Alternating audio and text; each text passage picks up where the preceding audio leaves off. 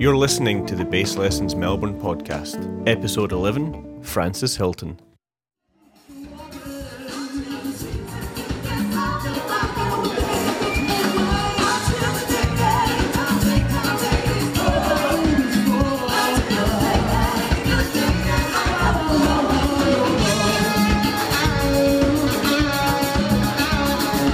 Hey guys, how's it going?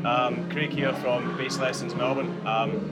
Another player profile video for you, and this time is with Francis Hilton from Incognito. So, Hi there. thanks man for taking the time, I really appreciate Pleasure to meet you it. as well. So you're up here for the Caloundra Festival, which is happening right there. Yeah, right next to my ear. Right next year. How's it been going for you guys? We've had a great time here. The setting is absolutely gorgeous. Yeah. Not quite as gorgeous today because we've got a bit of rain, but it really does help to kind of lift the spirits. We travelled all the way around the world. This is a 6-week tour, and it's the first couple of shows we did after coming from Melbourne. And we're just really relaxed and chilled out. And one of the other reasons why we're in such a good mood is because Tower Power are here, as you know. And we used to bump into them quite a lot every few months on the road. Yeah. And for some reason, it hadn't happened for 7 or 8 years. So it's great to see all the guys. Yeah. There's a couple of new faces, but most of the guys have been there. Yeah, they've got a new singer, I think. Yeah, Marcus, he's fantastic he's as well. amazing. Yeah, and he's got big shoes. shoes to fill. I think it was Larry before him. Yeah, it's always big shoes so- no matter what, right? Yeah. Yeah, cool man. So obviously you're the bass player in Incognito. How did you come to play bass? What was your journey? Play bass guitar, play in Incognito. Yeah, no, play bass guitar. Yeah. It was almost an accident. So my background in music was just from being a music lover from a small child, and my sister, who's a year older than me, she's a classically trained pianist. She started playing piano when she was 3, and she had quite a strict teacher, so she had to play formally and not look at her hands and look at the paper, and Sure. she's become this amazing sight reader, and she still plays now. Whereas I could just get on the piano and mess around and teach myself little theme tunes and Yeah. songs from the radio, and that built my interest. I started collecting records from like mid-teens, as I was really getting into hip-hop music, and I loved all the breaks that they were sampling and DJing with in the 80s. Were you DJing? I would say bedroom DJ. I was a bedroom DJ Okay, yeah. in my mind. I didn't own decks for until the 90s, but Yeah. but I used to be really into like the mixing and scratching competitions and all those things. But what was really drawing my attention was the music which was being played. I mean, not a lot of people. The audience for hip hop is much bigger than it was then. Yeah.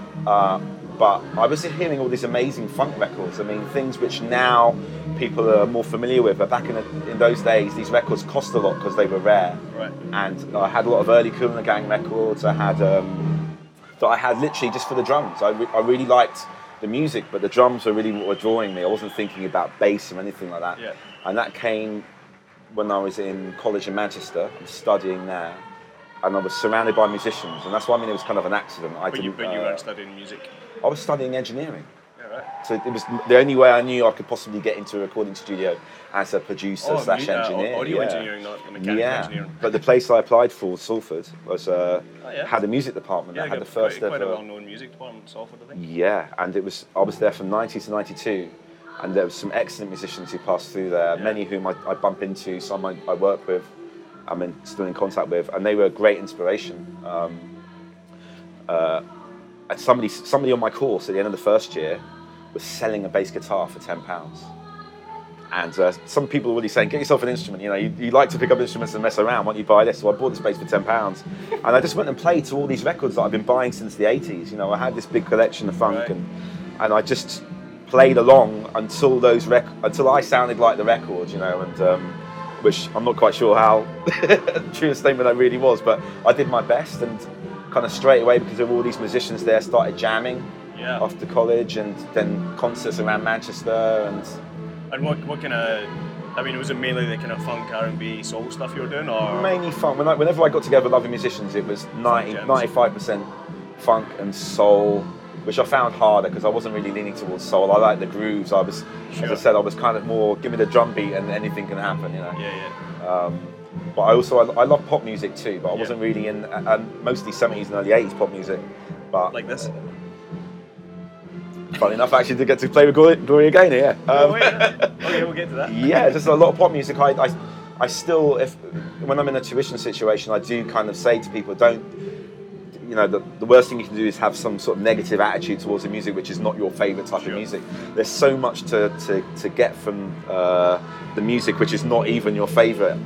And sometimes I listen back to like recordings of gigs that we do, what have you, and I'll just go, I think I was kind of going into the mode of, I was thinking about this song, that lick reminds me of this Talking Heads thing, or, you know, or from another band. It happens all the time. I'm sure it happens to other people too, but I think what you can bring to the table is what you are absorbing from elsewhere, and I think it's really important. Yeah, keeping an open mind. Yeah. Yeah. So then so once you kind of got into the music scene now, was it, did you go and study, or you were just kind of gigging and working from there on out? No. I mean, obviously I was at that music establishment, but there was a drummer that I lived with in my first year.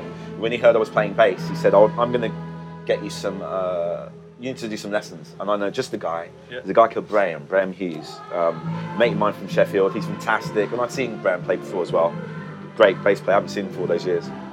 And I had 2 lessons with him. But all we kind of do was, we'd sit there for a few hours, he'd play, and I'd get to see him play amazing in front of me. Yeah. He told me to keep 1 finger per fret, which I did religiously. In fact, I was walking around with like tape boxes in between my fingers like that, watching TV, which is a really bad move, but I luckily didn't injure myself, and within a few weeks my span was big enough so that right down the bottom in frets I could do that reliably.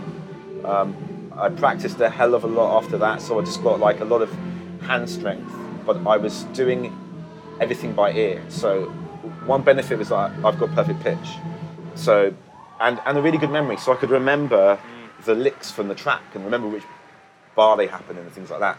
And after a while of learning funk tunes or any kind of pop music, you realise from learning music that most of these songs are very, very similar, and that certain things happen in certain places, and when they don't, that actually helps you remember what's going on. Yeah, the hardest thing was when, like, I played in a couple of country bands, and it's just like, they're all the same, pretty much, but just the thing that makes it different is the bridge goes to the 6, and the bridge for that one goes to the flat 7, kind of stuff, like those kind of things. Absolutely. Thinking of it like that. I can learn 20 songs that are completely different pretty easily. Yeah. But 15 songs or 10 songs that are very, very similar, I find it hard to discern. I'm no good at remembering the name of the song until I've really, really learned until it starts on that one. Yeah. It's the hard way. I think it's important to develop your ear, and obviously I was doing it that way round, so I don't really have a problem there. But I still had to take what I was hearing, and at certain points I would get stuck. Yeah, know what it meant. Yeah, I mean.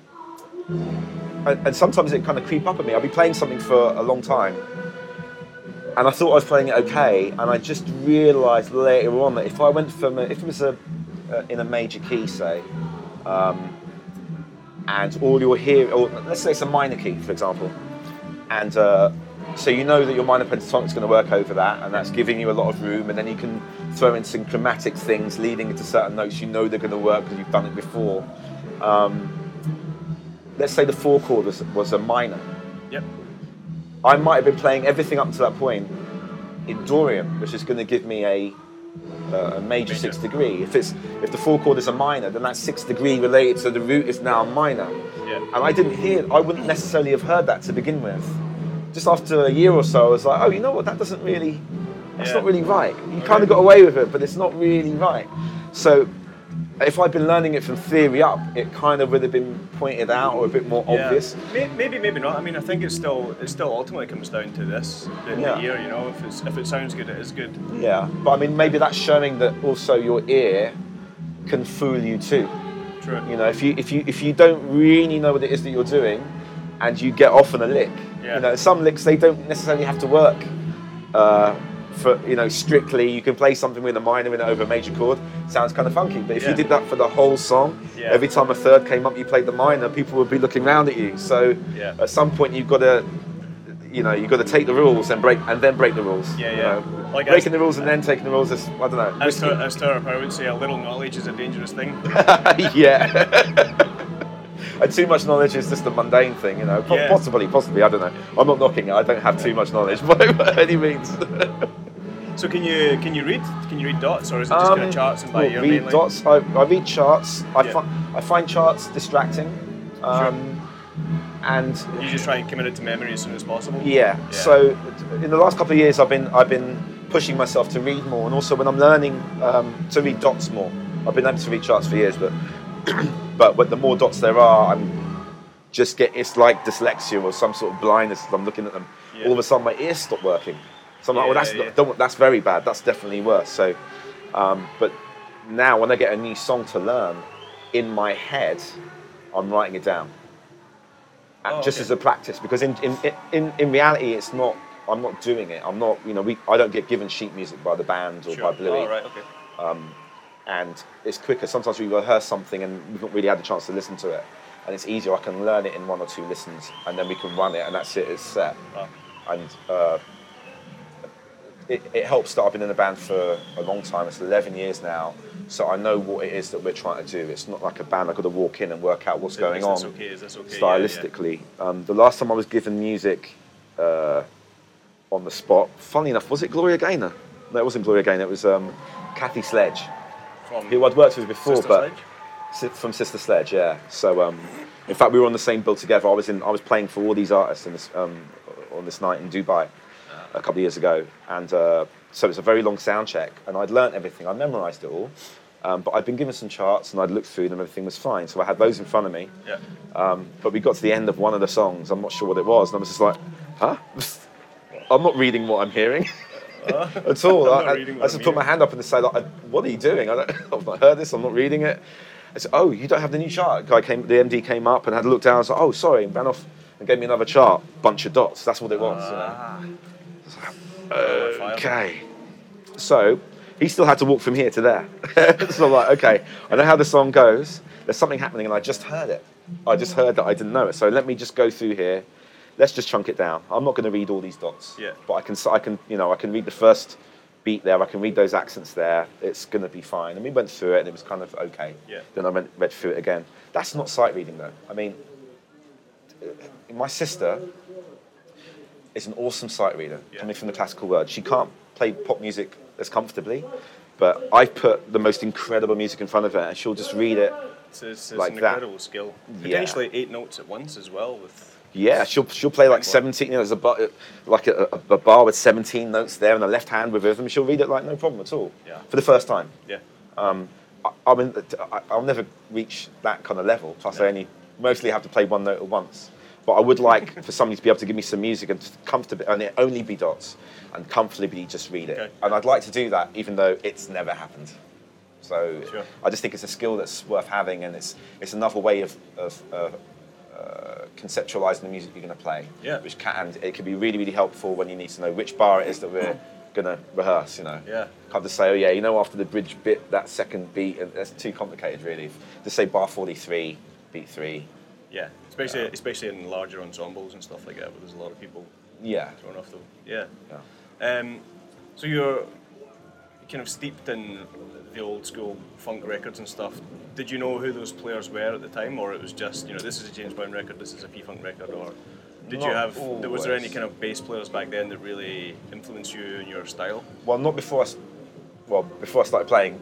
No, I knew some of the names because I had the records, so I'd read the covers. Okay, When I first started playing, one of the guys I was living with owned the bass guitar. In fact, just before I bought my bass, he let me borrow his for a few weeks. Came back after the summer holiday, and I was playing. And he said to me, "Are you going to be the next Jaco Pastorius?" I said, "Who's he? You've not heard of him? Come here." And he had a CD. Just bought this Best of Weather Report collection, and I'd heard Birdland. I think that was the first tune. The second tune was Teen Town, if I remember rightly, on this compilation. So Birdland, I was like, oh, yeah, I remember this. This used to be the theme tune to some TV program in the UK. But I thought, oh, wow, that bass playing is pretty cool. I never really noticed that. And then Teen Town came on. I was pretty much like, hang on a second, stop. What's this? I never heard bass playing like that, and I liked it. I really liked it. It was funky without being funk. I don't know how Liverpool do it. They have very few records which are really like funk records. A couple of things on Sweet Nighter perhaps, but they just have this sound which has got groove and harmony in it. It's beautiful. That rhythm section. And then I think the next tune after that was punk jazz, and I was just like, hang on a second, no, there's a whole world in here that I was up in my Kool and the Gang, up in my James Brown, but there's, wow, I didn't know you could do that this. On the bass, So Jaco Pastorius definitely stood out, and it made me really cocky when I first started playing bass, because some of the licks I fell under my fingers quite easily, right. And I realised that you could put them in certain places. But when we started gigging, it's like, look, I'm just finding that the songs all sound the same if I play like this, so I need a few other reference points when I'm playing, and I had loads of them, but I didn't really know who they were. I always loved Chic, so Bernard Edwards was an influence there. Yeah. It's so hard to cop that feel that Bernard has, that just behind the beat. Yeah, but it's so. I mean, but most of us grew up with it, even if we weren't properly checking it all the time. You know, it's a really desirable sound to have. Absolutely, but to me, as I was saying before, that you know, my ear was firstly drawn towards drums more than anything else. So to me, the groove was always totally tied to the drums. If the drums was doing something else, the bass wouldn't necessarily work. Exactly, and also, I was listening to records. Being a hip hop bedroom mind DJ, you're hearing these records over and over again. Every time I hear Apache by, say, Incredible Bongo Band or any of these funk records, it's exactly the same. You know exactly where things are. Also, those old school DJs, they got 2 copies of a record where the drums and everything's going like this in time. You know, you get to learn where that bit where it sat back a little bit felt really cool. Right. And it becomes important, and it's frustrating sometimes when you play a song, one of these old records, and it's just everybody's playing it, steamrolling ahead, you know. Yeah. And not really thinking, this has got to feel right. This is what made it great in the first place. Okay. Yep. So as much as I was listening to bass players, I was really checking drummers too. The drummers were just as important to me. Yeah. Because I found that the records that I was really loving had this amazing combination. So definitely a name there. Apart from everything that James Brown was doing, Chuck Rainey. You know, Chuck Rainey was playing with a variety of different artists, different styles. Yeah. But he was always playing with a great drummer, and he had this great harmonic sense and moved around in a really, really cool way.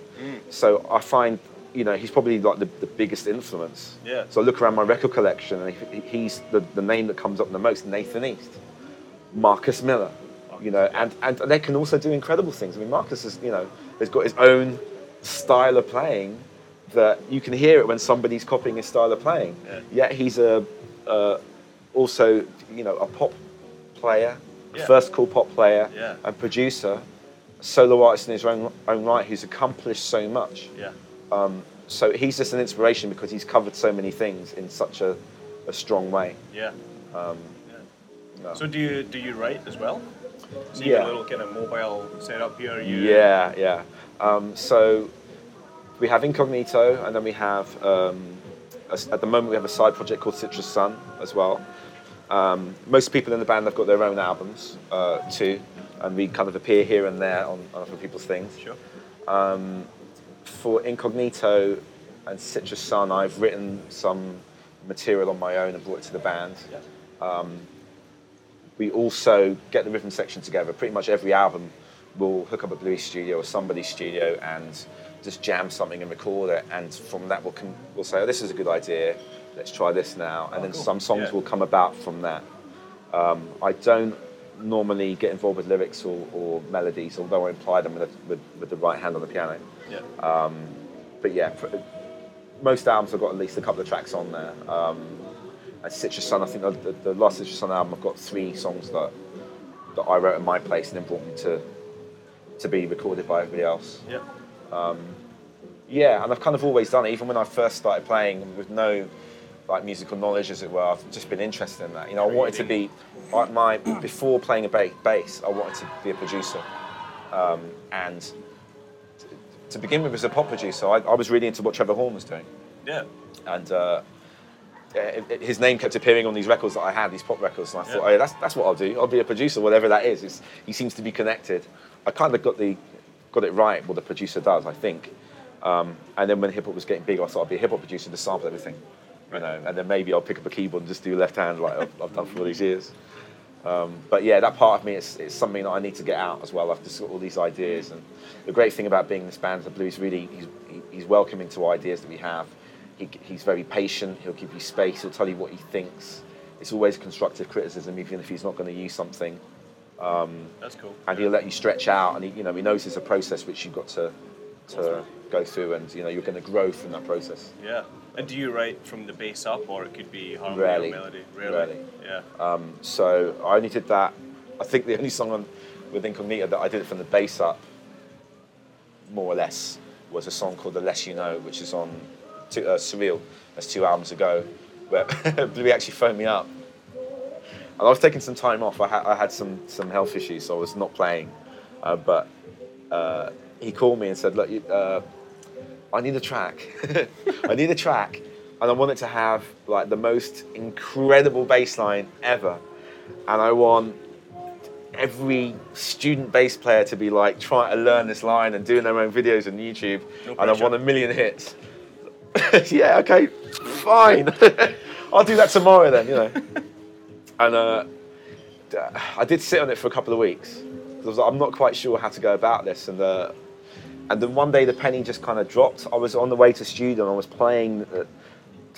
Some tune. We play each other a lot of music. Yeah. We both feed each other songs, and I just played something to Bluey that he really liked. It's a really obscure record, and in fact at the time it was. I was playing this track that was sampled on a hip hop record by a UK rapper called Jest. And the sample that he used is from Robin Kenyatta. So this thing is Stanley Clarke on bass. Right. It's a really old record. Nobody seems to talk about it anymore. But Bluey was like, "That's what I want. I want something that's like this." I thought, I can do this. I can do like because this is like hip hop. To me, it's just. There's no third in the tune. There's root 4 and 5, and it's ambiguous. Yeah. See, for me, I like to have the feeling of something. When I'm going to write something, the inspiration, I'll listen to a bunch of stuff that I want the energy from that stuff. Yeah. But I don't want any licks. I don't want any parts from that track. I don't want that. I just want to feel it. So, and I know when I've reached that point that I've got a feeling that I'm going to do something using an influence. And when Bluey said, yeah, something like this, I just thought, I know what I'm going to do. And I just messed around. I was thinking, yeah, it's going to be 16s. It's just going to push and push and push. And from that, everything else kind of came. I don't even remember writing the chorus, but I know it all happened in a day. And then I sent it to Bluey and was like, what do you think of that? It's like, yeah, okay. Cool. And that was that. Apart from that, everything I do from the keyboards. Right. Because I'm not a keyboard player, as such. I couldn't sit in for any of our keyboard players. But I kind of taught myself over the years all my harmony by sitting at a piano. Yeah. I've always had a piano in the house because of my sister. So I'm very comfortable at sitting around, and I can spend hours noodling on kind of working things out. So if I can do something on the piano that kind of sounds interesting to me, I'll then pick up the bass and do something. And usually the bass comes very quickly because I'm kind of inspired by myself. But I find it difficult to just pick up a bass and come up with a line because it can be arbitrary. Yeah, it can just be muscle memory kicking in. Yeah. Well, often that is what's happening. Muscle memory kicks in, and I just know exactly what everything is. That's just you playing that lick. That's not you playing a line. Something new, yeah. But if you give me something to play off, in a jam situation or in a recording situation, it's much easier. Yeah. So I like it or I don't. If I like it, yeah, something comes. I'm not even looking. I'm not really thinking. Yeah. Yeah. So what would you say would be your kind of first big break in terms of gigs and playing? The first big break that I did with a band that was signed was Galliano, who were big in their period from the very late 80s when they first formed until 1997, I think was our last gig. And I did the very last, I did the last tour that they did, world tour. They just finished recording their 4th and final studio album. Yeah. But Bass and Drums didn't want to go live with them on that tour, so I came in with a new drummer, and it was a great experience. I was 24, I think, when I did it, and I was very young and hadn't really seen the world. I'd been abroad before, but this was like, wow, going all over Europe on a tour bus for like 6 or 7 weeks. People turning up. I share, even to this day, I share similar hair to that bass player, a guy called Ernie McCone. And it's funny, we turn up to like a place in Austria or something like that, and somebody would be like, Ernie, I'd look around and the face would go, oh, it's not Ernie, this is girls and guys, right? Sorry, I'm not him, But it was great to see all these places, and I'd never considered it because I was really more thinking that I was eventually going to be a studio cat anyway. Okay. It's never worked that way. I've been live from day one of playing. It's been at least 80% live and not as many sessions. And I thought it'd be the other way around. I thought at some point I'd end up behind the desk hiring bass players, but I haven't really hired many over the years. Yeah, maybe it was just that that generation, 10, 20 years before in the 70s and 80s when the LA scene was happening, the London scene was really happening. Maybe that would have been more where you'd ended up. But yeah, maybe if it was still the 80s or the 70s, maybe there would have been more stuff coming my way. But so then from Galliano was that was till '97, you said? Yeah, it was just the 1 year that I was involved, really, from doing the world tour, and then we did a few festivals, and then the band was over. Yeah. So then did the phone start ringing? Your name get passed around more, or? Name got passed around more. Just casting my mind back, there were a few solo projects which stemmed from that band. Okay. The people all of a sudden had time for. So the keyboard player from that incarnation of the band, Ski Oakenfold, who also writes a lot with Bluey, Steve, even till now. He went solo for the first time, was signed to Sony France, and we went as a trio, drums, keys and bass, but I was also playing SH-101 synth, which I also did that in Galliano. Okay. Right. Yeah. And I think the only reason I was able to do the bass synth is because I'd grown up with the keyboard around. I didn't have any lessons on keyboards. Sure. But I could handle the bass part, no problem. Just a little bit of rehearsal is like. I mean, nowadays, that's like almost prerequisite for a lot of bass players. Is can you do mono synth as well? Yeah. So you're pioneering, man. I wouldn't say that, obviously, but funny enough, I was thinking about this the other day that I'm not really asked to do it a lot. Sometimes it comes up. Can you play a bit of bass synth? Yep. Maybe we'll get you a synth. We talked about it on this tour too. Yeah, right. And then we end up doing it on bass guitar. It always sounds, in this band certainly, we mostly. Organic. Yeah, like I've very rarely even brought a pedal out on the road. I think I've got an Octave there, because I've only just bought it. So I just thought I'd maybe do a little bit of recording with it. But yeah. What is your gear setup at the minute? Well, because we fly pretty much everywhere, we're hiring in rigs. And the rig which I've been choosing since I joined the band, in fact, way before that, in fact, maybe for 20 years, when I've had a choice of rig, I say, can you get me Ampeg? And you usually can get Ampeg no matter where you are. Yeah, there's a few reasons, and one of them is because it's available. They don't always turn up in perfect condition, but you kind of hope that they do. But when they do, obviously there's a lot of power from the classic head, which is the first choice. I usually have a 8x10 cabinet. Yeah. Obviously, we're a big band, so I need volume and clarity. So there's so much power, clean power in that rig, that I can go in with a brand new one on a non-problematic stage sound-wise. I can be pretty much flat. Sometimes I take the bass control and add a little bit if the bottom end is being dispersed a lot. I'll just balance it up with that. I rarely touch anything else. Over the years, I've tried a few other different amps, or when the Ampeg rig hasn't turned up, different other rigs have turned up and I've got to try them. And I've been surprised, really. I think that maybe because I'm coming from always playing jazz basses, and in my mind, I'm always kind of going for that slightly old school sound.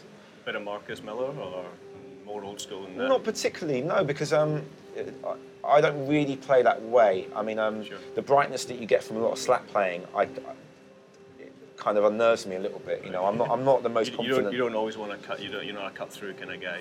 You're more. Well, I don't want to cut through. Yeah. I'm still trying to be supportive. I'm not saying that Marcus doesn't do that. Marcus has got it all covered, trust me. Yeah. But the way I've always heard bass, it's always been a band thing. I'm never listening to the bass player on his own. Yeah. It bores me to just check out the bass player. If I was going to gravitate to anything, it'd be the drums. Right. When I was a kid, that's what it was. Yeah. I'd listen to his drum part, and I'd be air drumming the drums. I'd never be like playing the bass part to myself. It's air bass is nowhere near as cool as air drums. Yeah. I think so. Yeah. Well, actually, is any of it cool? I'm not sure. I don't know.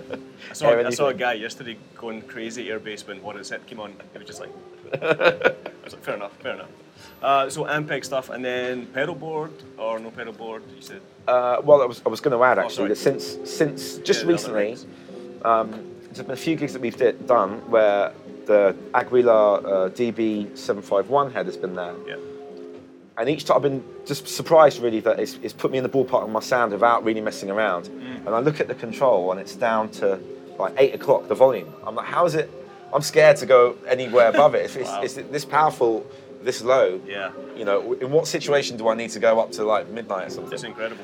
And it's been with a variety of cabs, but mostly with either two 4x10s or an 8x10 cabinet.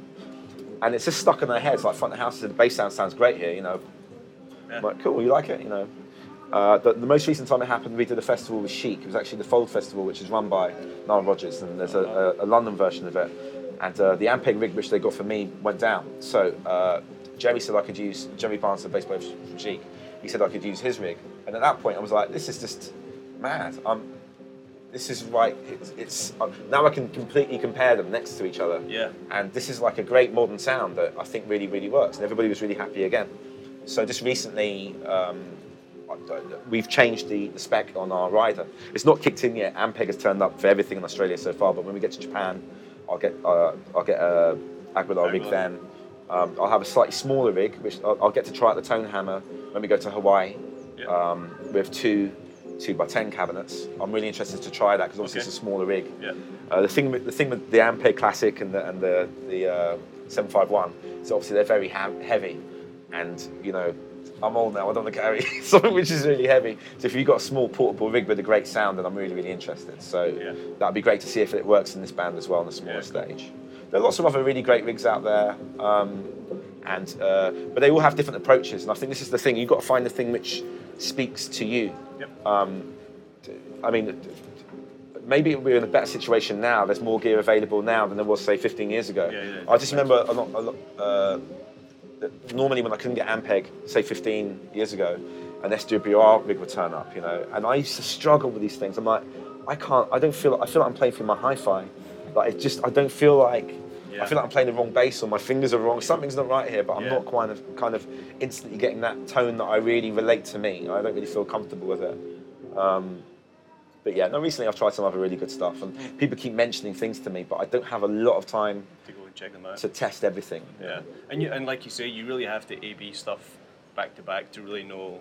I think with gear especially, sometimes you know straight away, but you can be deceived by the room. You can be deceived by the room. I mean, I'm fairly confident for the large part because I know my basses. So I know what they sound like. I know what I'm wanting to hear from them. Yeah. And then there's a preference things like, you know, an amp doesn't all sound the same through any set of cabinets, you know. So you have to be aware that if you're playing through very small speakers or, you know, or 15s, it's not going to give you the same response as 10. So don't think that that's the sound of the amp. There's a whole kind of system that you have to take into consideration. And stuff. Yeah, but it does help if you get to play a gig, you know, a whole gig using some gear. And as I said, the Aguilar stuff has just been really impressive. Yeah. Given that I'm not this old school player, it's hard to impress really by a lot of stuff that's out there. So what basses are you playing? Okay, so I play Atelier Z basses. Cool. Now that's not like that's out of choice.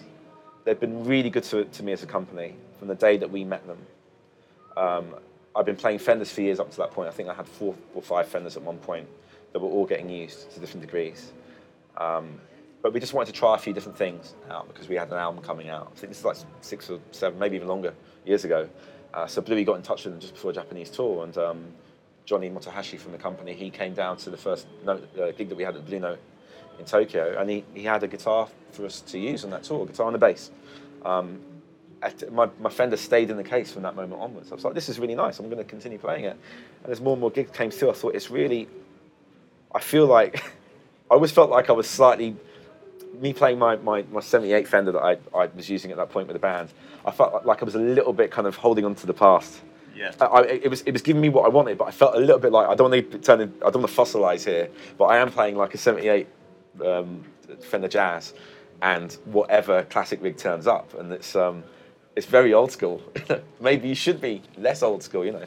So when this bass turned up and it was giving me the tones that I wanted, but it felt like it had more punch and power. I was like, this is great, and I kind of never looked back from that one bass, and it was the only Atelier Z that I had for a year or two. And the next one, I actually forget now because I've gone through a few of them. 5-string always? I've got one 5-string, although I did have another one that they gave me for a long loan. But to be honest, I mean, as much as I loved it, I kind of didn't need another one. Like the one that I play with I kind of get everything that I want from it. I've also got the preamp, an Aguilar preamp. Sorry, no, I'm getting mixed up here. It's not Aguilar, is it? The actual Atelier Z preamp that was in the one which they lent me, I bought that in a box on its own. Okay. So I get the same sound on the one that I've got, that I was getting on their one. It's a slightly different tone because that one had a maple neck and mine is rosewood. But I pretty much always know which bass I'm going to pick up to get a certain result. Yeah. They do a limited edition P bass, and I started on P bass. Yeah. So it was really lovely to kind of have that sound again on a really well-made instrument. Yeah. I now have a fretless, which is the same as the first limited edition bass that I had, the fretless version of that. Because the bass that I started on was a cheap £10 copy that I bought from this guy who was on my course in Manchester, Precision Copy. And then somebody who, I'd love to track him down, but I've forgotten his name. Somebody who was at my college took the frets out for me. Because that's thought, a thing. Yeah, I thought, all right then. You know, I knew I wasn't going to have this bass forever. At some point I got grade, but I had this like completely knackered bass. But actually it was kind of cool because it meant that my intonation, I had something to aim for rather than this being sloppy and just reaching for anywhere in the fret. Definitely gets your technique in order. Yeah, so this is the first fretless that I've personally owned. I've had others, but they weren't like technically mine. The first fretless that I've owned in 20 years. Right. And it's gorgeous. I really have all that I want. I have a 6-string from them, and I don't have any high kind of desires with a 6-string, but I find that people are quite snobbish about it. So if I even mention it, or if I take a photo with it, people are like, oh, you know, what are you doing? And I couldn't care less what people say. Yeah. Once again, I come from records. I don't come from. I'm always thinking of the sound. I'm less inclined to think about gear. To be perfectly honest with you, I like good gear. I like gear that works and does what I want it to do. It's a tool, and it has to. You know, it's meant to be in my head, it should be the easiest conduit from what's inside to getting out there. Exactly, that's all it is. But it's, you know, the search and the journey is fun. It can be, but I don't think I've ever had enough loose money around to be like, I'm going to buy an instrument. You know, yeah. I know lots of people do that, especially on the road. People like come home with like a couple of guitars, you know, they ship them home or what have you. But but yeah, that's not kind of what I do for my spare time. Yeah, sure. Yeah. So how did the Incognito thing come around? After? Well, it's funny how things work out because, as I said, the first big thing that I did was Galliano, and it was the first time I came to Asia, came to Australia. This is 1996, and 20 years ago, by the way. Yeah, exactly, and obviously 10 years ago as well. Hope it's not another 10 years. And on that tour, we went to Tokyo, and we recorded a live album there. And that night, we knew that Incognito were in town. They were signed to the same label, so we had a heads up they were going to be there, and also Aswad were in town too. We came off stage from just having recorded, and the dressing room was full. It was full of Aswad's people, full of Incognito's people. And I think in Incognito's band, I knew Richard Bailey. Perhaps I'd done 1 or 2 gigs with him in town. I don't think I knew anybody else who was in the band. But at some point in this very, very busy room where everybody else knew each other, Bluey just came up and was just really, really chatty and friendly. And obviously he came up and I was like, I know who you are, you know. And I thought, what a lovely guy. And I bumped into him in a canteen somewhere a couple of years later when he was rehearsing with Incognito. We just stayed in contact, but just, you know, not like heavily. We weren't just like calling each other, stuff like that. But one day he called me and said, I need a bass player to come to Japan with me to work with a few artists. So we went out there and just for like a couple of nights, I think we did like a gig at the Blue Note. And once again, I thought, well, you know, he books a lot of people for Incognito. It's almost like a finishing school. Musicians come through and what have you. You never know. One day maybe the phone will ring, and eventually it did ring. I left my phone at home that day, and I came back, and yeah, it's always that way. My partner says to me, "Oh, Bluey's been trying to ring you." As you could see from the caller ID. So I called him up and said, "Hey, we're going to Indonesia. Do you want to come with us?" You know, I'm like, "Yeah, sure." So we went out to Indonesia, and this is with Incognito now? With Incognito, yeah. So it's the first time with them, and when the tour ended, Blue said, well, do you want to join the band? Wow. So of course, you know, and it came just at the right time for me. So I just had a new baby, and I wasn't really sure what I was doing. You know, the last band that I did long term before that was the Afro-Celt Sound System, and they were just starting to kind of wind down for a while, and I couldn't really rely on them as a main source of income. There wasn't anything really like that. So obviously with the baby on the way, I was like thinking, I really need to get that nailed. Bang, out of the blue. And then when he was about 7 months old, that's when that call came. Nice. And, you know, I knew it would be good, but most of the things which are really good about that band I'd never considered. Like, even though the first gig was in Indonesia, a place I'd never been to before, it didn't occur to me that, hey, they play in Indonesia. They also play, they get a massive reach. Yeah, we've been to I don't know how many countries. I mean, I've more than doubled the countries that I've been to, and I've done all right before that by just being an incognito and travelling around. Yeah. And I also think that over the years I've been very lucky with some of the artists that I've worked with. They have been very, very positive people trying to push something beyond just the songs, Yeah. I seem to, just be lucky there. Africa Sound System were like that as well. It's very, a mixed band, being kind of like this utopia of multiculturalism and acceptance and getting on musically and as personalities. And Bluey's achieved the same thing. He's got a band full of people from all over the place, and he will always announce that this person's from here. I mean, I grew up in the UK, so when he says I'm from Jamaica, he's kind of, it's not just him making it up. He's referring to the fact that, my parents are Jamaican and they didn't have it easy when they came to Jamaica. It's something that we can overcome. We all live in the same place and we make music. We're in concert together in many ways and we get on and... your trumpet player's from Scotland. Yeah. He's overcome... I know there's a joke in there. We had like a couple of Scots people in the band and an Englishman, and they will say like, hey, where else do you get to see like a couple of Scots guys and an English guy in the middle? I know you get that. So do you have a lot of time to do your own stuff when you're not running? It's hard. Okay, so for start, because this is a long tour, very long tour for us, 6 weeks away from home. Very unusual for us. Oh, that's quite a lot. It's quite a long stint for you guys. Yeah, and I spent about a week packing, and I was thinking repacking. In the end, I know it's awful, but normally I don't mind it, but I was conscious that I wanted to bring what I needed to do some work in this period, and I had to in the end bring mini keys. I wanted to bring both mini keys and a regular keyboard. Only 2 octaves can fit in the case, so I've come with mini keys. I find it really hard. It's not like I'm not a pianist, but I've grown up with a piano all my life. Yeah. And I just need to feel that, and then I feel like I'm in that world that I've been in since I was a little kid. With mini keys, it's difficult. So especially with bass player hands, where you used to. Exactly. It's like before I started playing bass. In fact, I actually owned a guitar. I bought a guitar when I was 18, and took that to Manchester with me.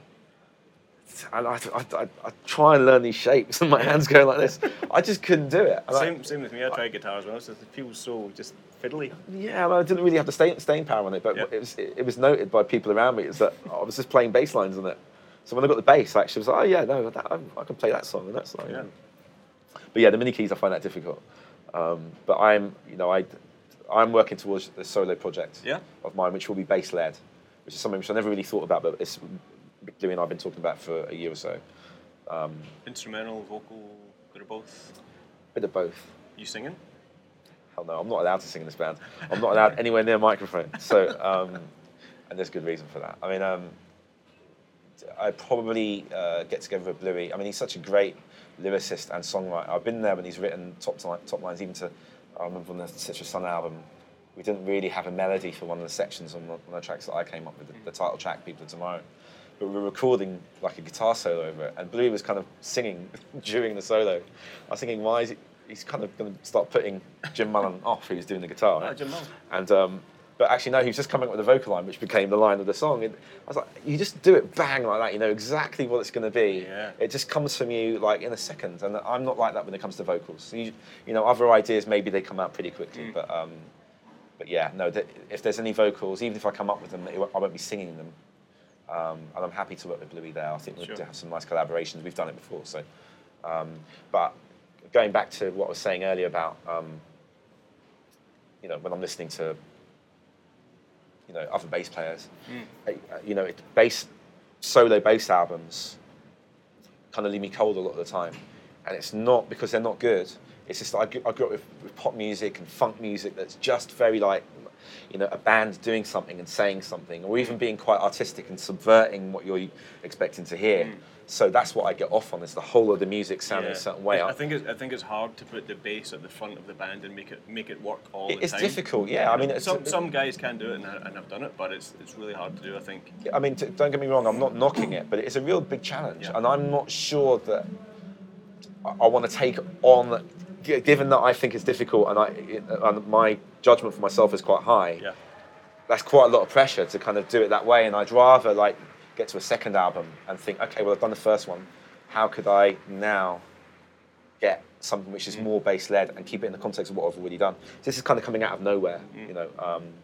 So I kind of want to write some good music. And I'll make sure there are decent bass lines in there, it's not a problem, but I want something which just sounds good. I really like somebody walking into a room, hearing a record, thinking, "This is great. Who is this?"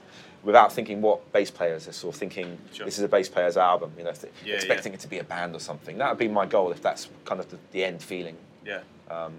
But yeah, the ideas are coming together now. And we just have to work on budgets for sessions and things like that. You know, my background also is in programming. I work on Logic. So do you do kind of demo things up to a pretty high standard and then send it out to the guys? Yeah, sometimes with Incognito and with Citrus Sun, sometimes we're short of time. So parts that to record. So sometimes a part which I put down, even though I did it to illustrate how I want it to be performed, we haven't got time to replace it with real drums. So a few things have stayed.